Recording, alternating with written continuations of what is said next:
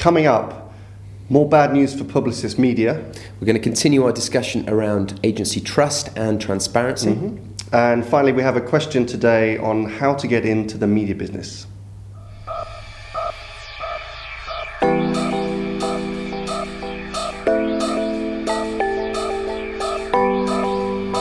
Hello and welcome to IDCOM's Media Snack, episode 12. So today, there's some unfortunately more bad news for Publicis Group Media in the US. We're going to continue our discussion around the issues of transparency and trust that unfortunately continue to bog down the industry.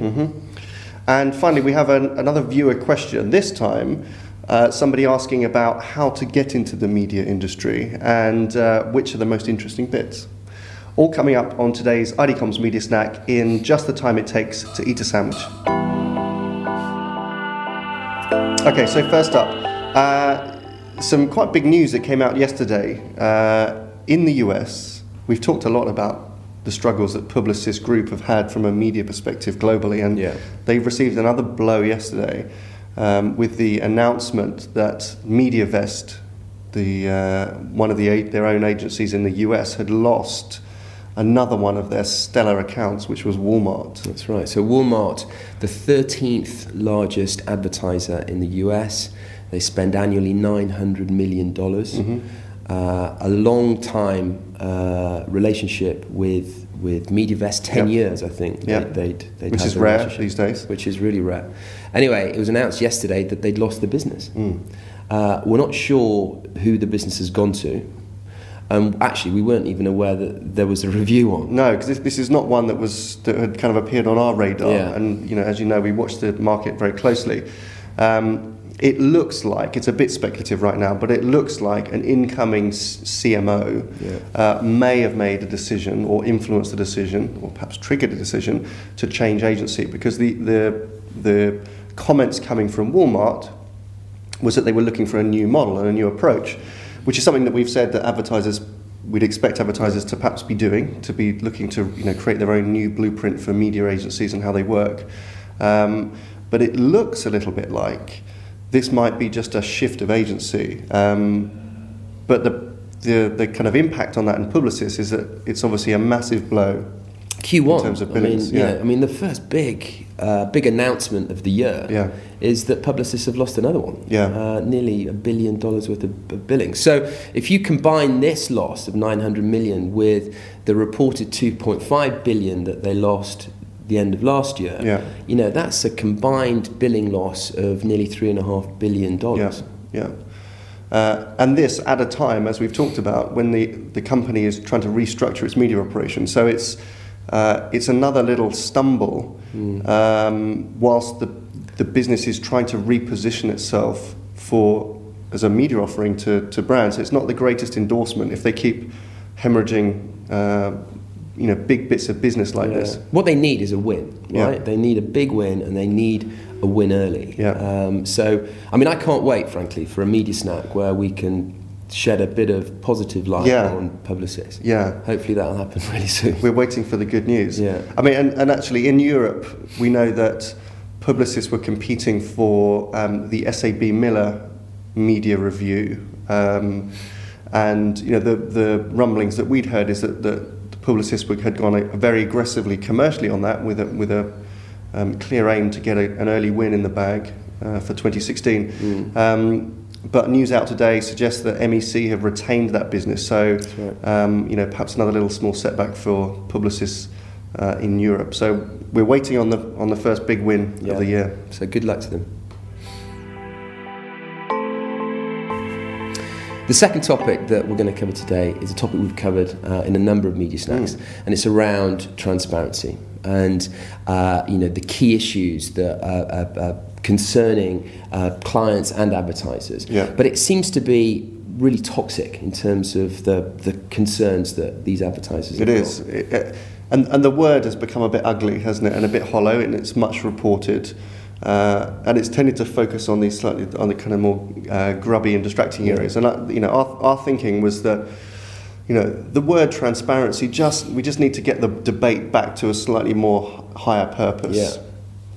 Because it's a fundamental business principle. Absolutely. Right? And there's a risk that the ongoing debates about transparency actually just bury us further into areas where there's just either lack of understanding and certainly lack of mutual understanding between clients and agencies particularly. But it's not just understanding, it's a key issue around trust, right? And any good, strong relationship is built around trust. Yeah. And never more so with the relationship between advertiser and marketing communications provider, supplier. Yeah. As a marketeer, I need to trust my agencies. I want to trust my agencies to enable us to do the best kind of work. Yeah. So, but these issues are just dragging us down. We can't get beyond these issues in order to do the good work that everybody wants to do. Exactly. I agree. And I think it's, it's holding us back from that higher ambition, which is to get back to this kind of mutual understanding and trust. And, at last year's A&A conference, which I keep referencing, I think I talk about this every week, but it's so important. There was a really interesting discussion between Erwin Gottlieb, head of Group M globally, and Bob Ladies from the A&A. And they had this kind of fireside chat, which is very, very interesting because it tried to set the agenda high like this.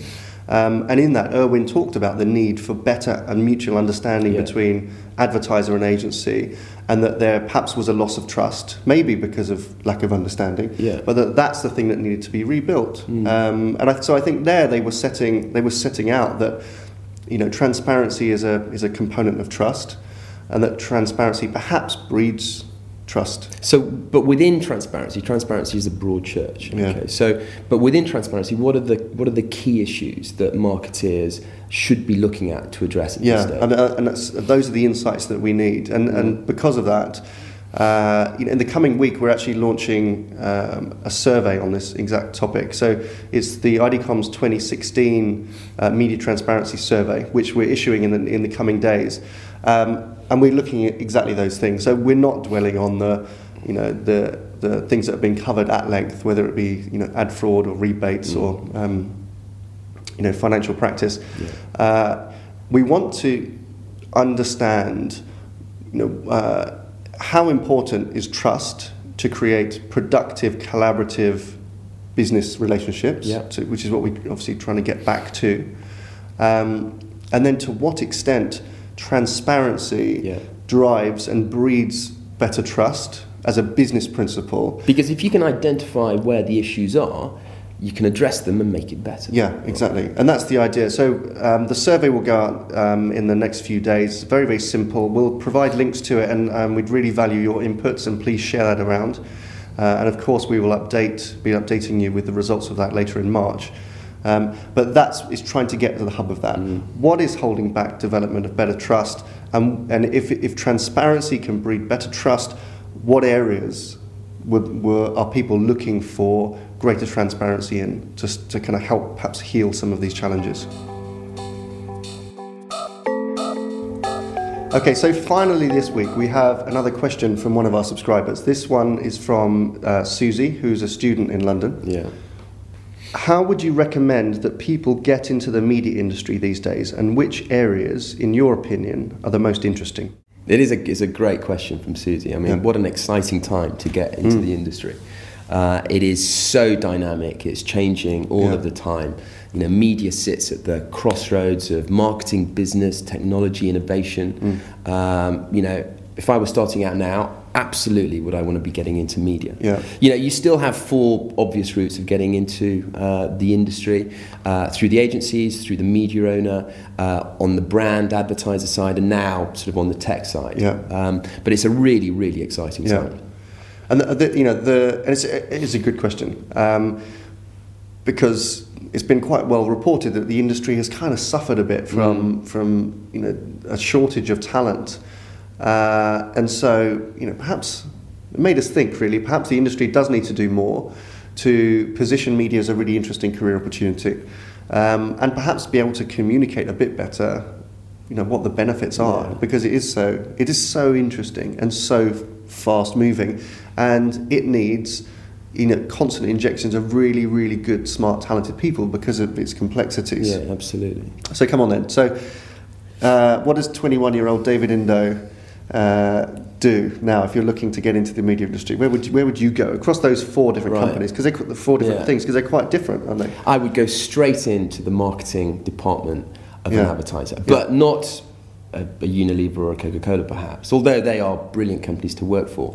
I would want to work for a disruptor, for a challenger brand that just sees things in a really different kind of way.